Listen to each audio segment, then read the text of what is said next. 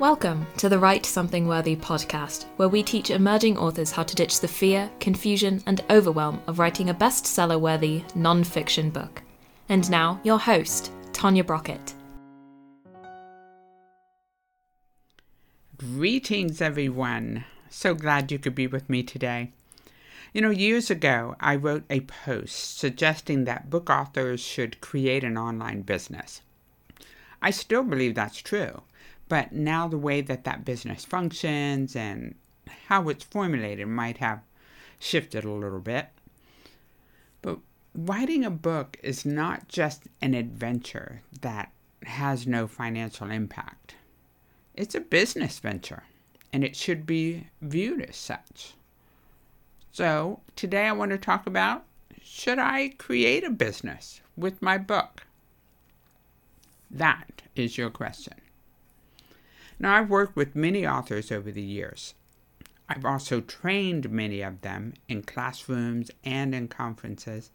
And there are many authors who just want to write a book and have it published and maybe do a book signing or two if need be. They simply see it as a personal goal to achieve. But in today's environment, you need to be mindful of the impact of achieving that goal.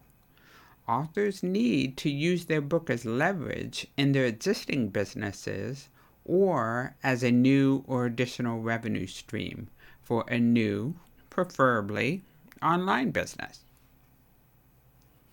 Let's talk about a supportive revenue stream. I've always told my students and my clients that when you become a published author, you're creating a business.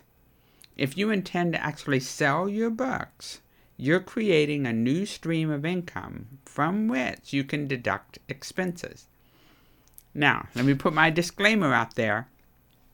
I am not a CPA, so talk to your tax professional about how to structure this or anything else I talk about in this episode.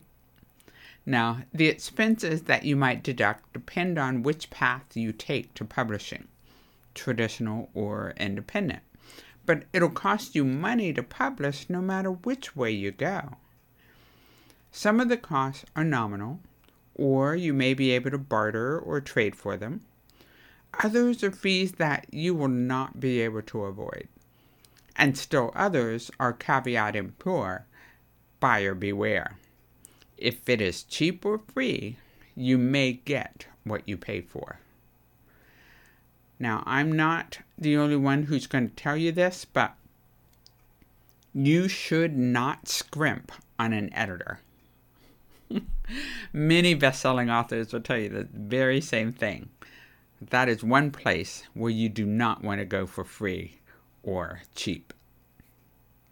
So whether or not you can deduct the total cost of writing, polishing, and publishing your book, you should keep record of your expenditures anyway. It'll create a baseline for you for future projects, for example. Some of those expenses that an author may be able to deduct include this laundry list of the following. Grab your pen, let's go!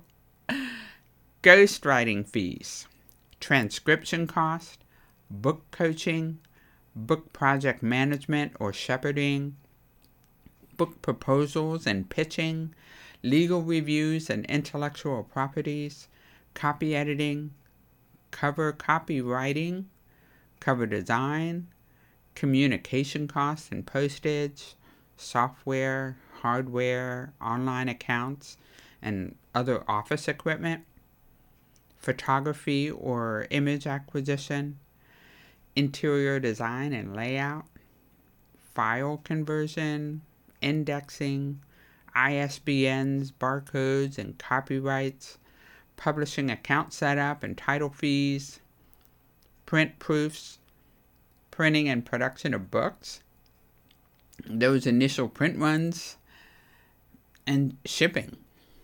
This is just a long but not exhaustive list of some of the expenses that you might incur in publishing a book. And all of this is in addition to the author platform building and book launch and marketing expenses that you're going to have in order to tell the world about your book. I have built expense spreadsheets for my ghostwriting and coaching clients in the past to help them to plan budgets well in advance.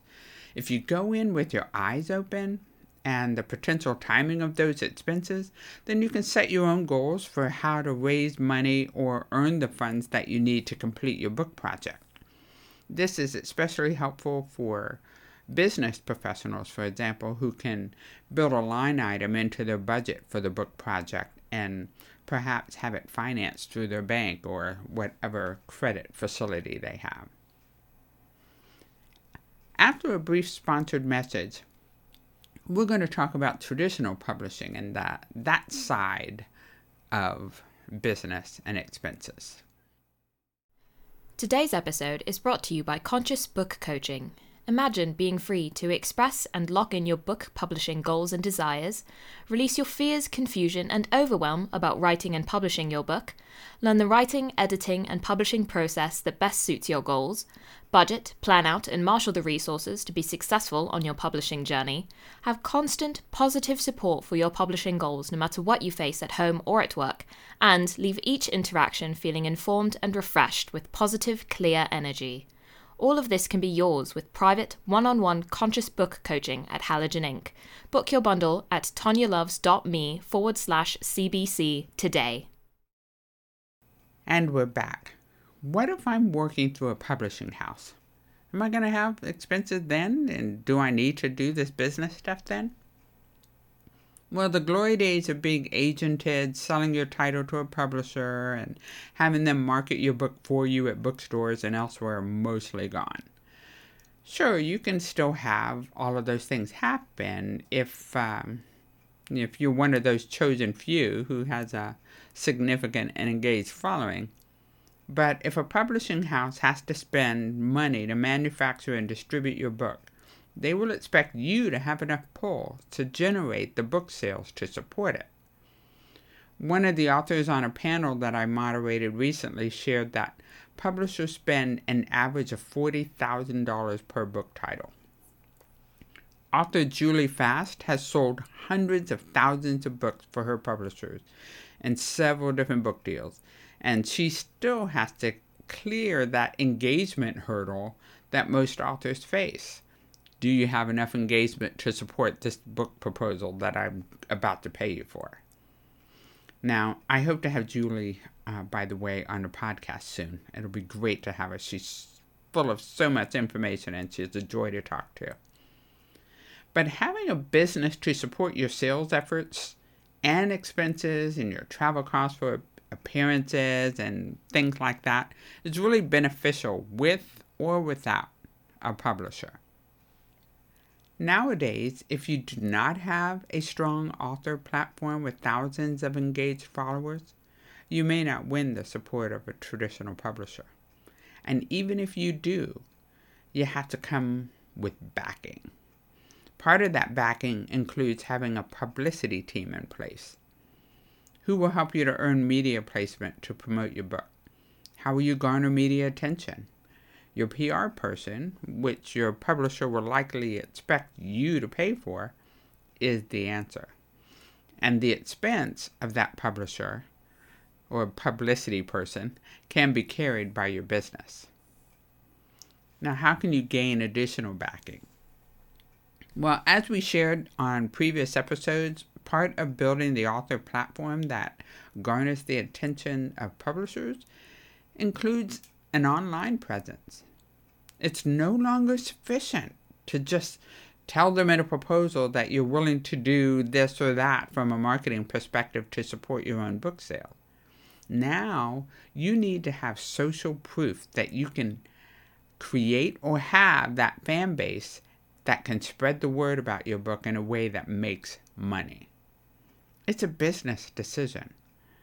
How many Twitter followers do you have?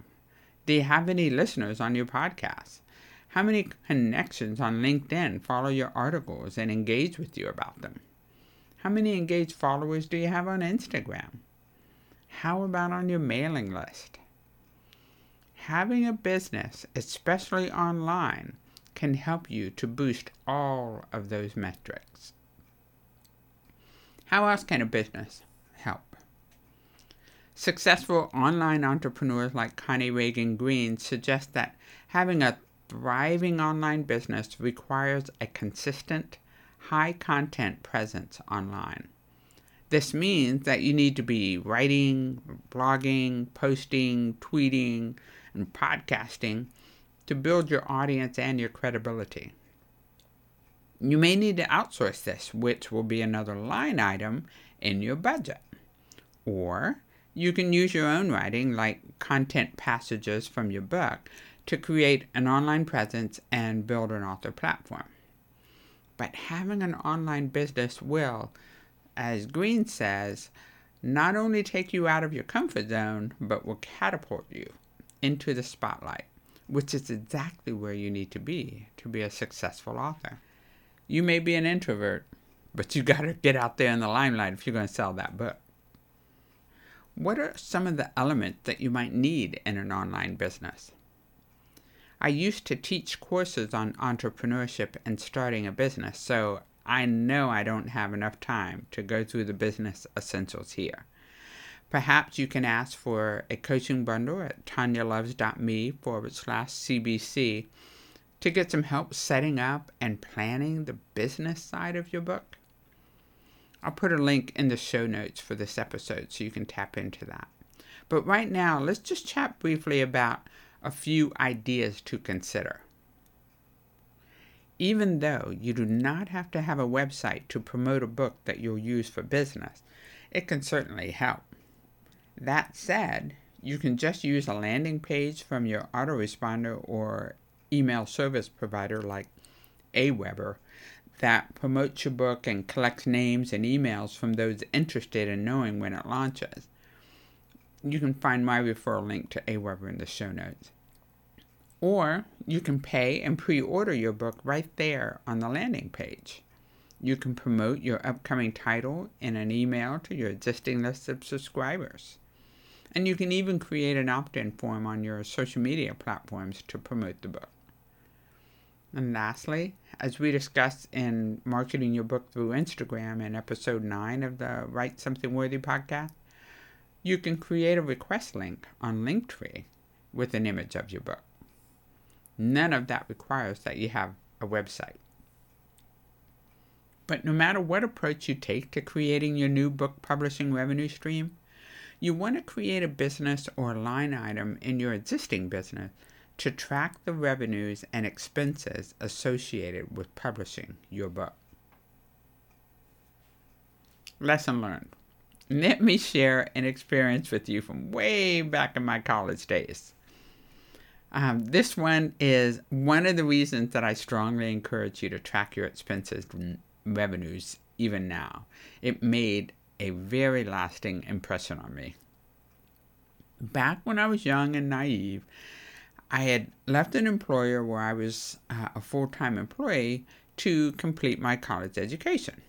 So I then took on project work for them while I was at school, just to make some extra cash while I went in there. But I didn't realize that I was no longer being paid as an employee. Rather, I was being paid as an independent contractor. The checks looked the same to me. What did I know? I was totally clueless, and I didn't know that independent contracting was even a thing. So, come along tax time, and I learned I had to file a Schedule C, which is a profit and loss from a business, instead of just my regular 1040 with my usual W-2 form. What that meant is all that income they paid me as an independent contractor was pure revenue. And because I didn't know to track expenses against it, I didn't have any, and I had to pay more in self-employment taxes than I would have had I known. So even though it's a slightly different scenario, you will have revenue from your book sales, and you want to be able to offset those revenues with valid expenses. Again, you need to note that I'm not an accountant, so you should seek counsel of a professional before you act. But keeping track of everything you spend and receive will put you in a better position. Much better than what I was in back then. I had no clue. you have no excuse anymore. Documentation is so beneficial, so I encourage you to use it. Being an author means becoming an authorpreneur. So as you now know, creating a business to support your book is not just helpful from a marketing perspective. It may also be beneficial from a financial perspective. On our Worthy Writer edition coming up next week, I'll be talking with a multi-book author who is also an excellent businessman with great ideas for how you can make the most out of your book to leverage your business and your platform. We had so much fun speaking with Mark S.A. Smith that we're splitting the interview into 2 sessions over the next 2 weeks. And you don't want to miss a single moment. It is an awesome conversation. So leave me a comment today to share your thoughts about this subject of having a business. Do you agree that authors should treat their books as a business? Tell me why or why not. It's time again now for our abundant author affirmation. Write it down if it resonates with you. Post it wherever you see it and say it throughout your day. And keep your heart happy and your subconscious mind aware of it.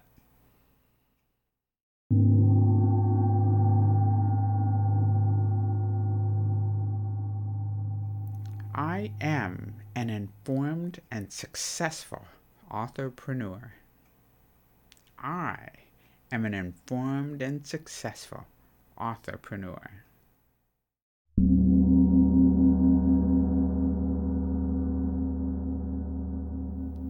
And with that, we are complete. Thanks for listening in today. Get ready for 2 back-to-back episodes of our Worthy Writer edition with Mark S.A. Smith, and I'll see you next time.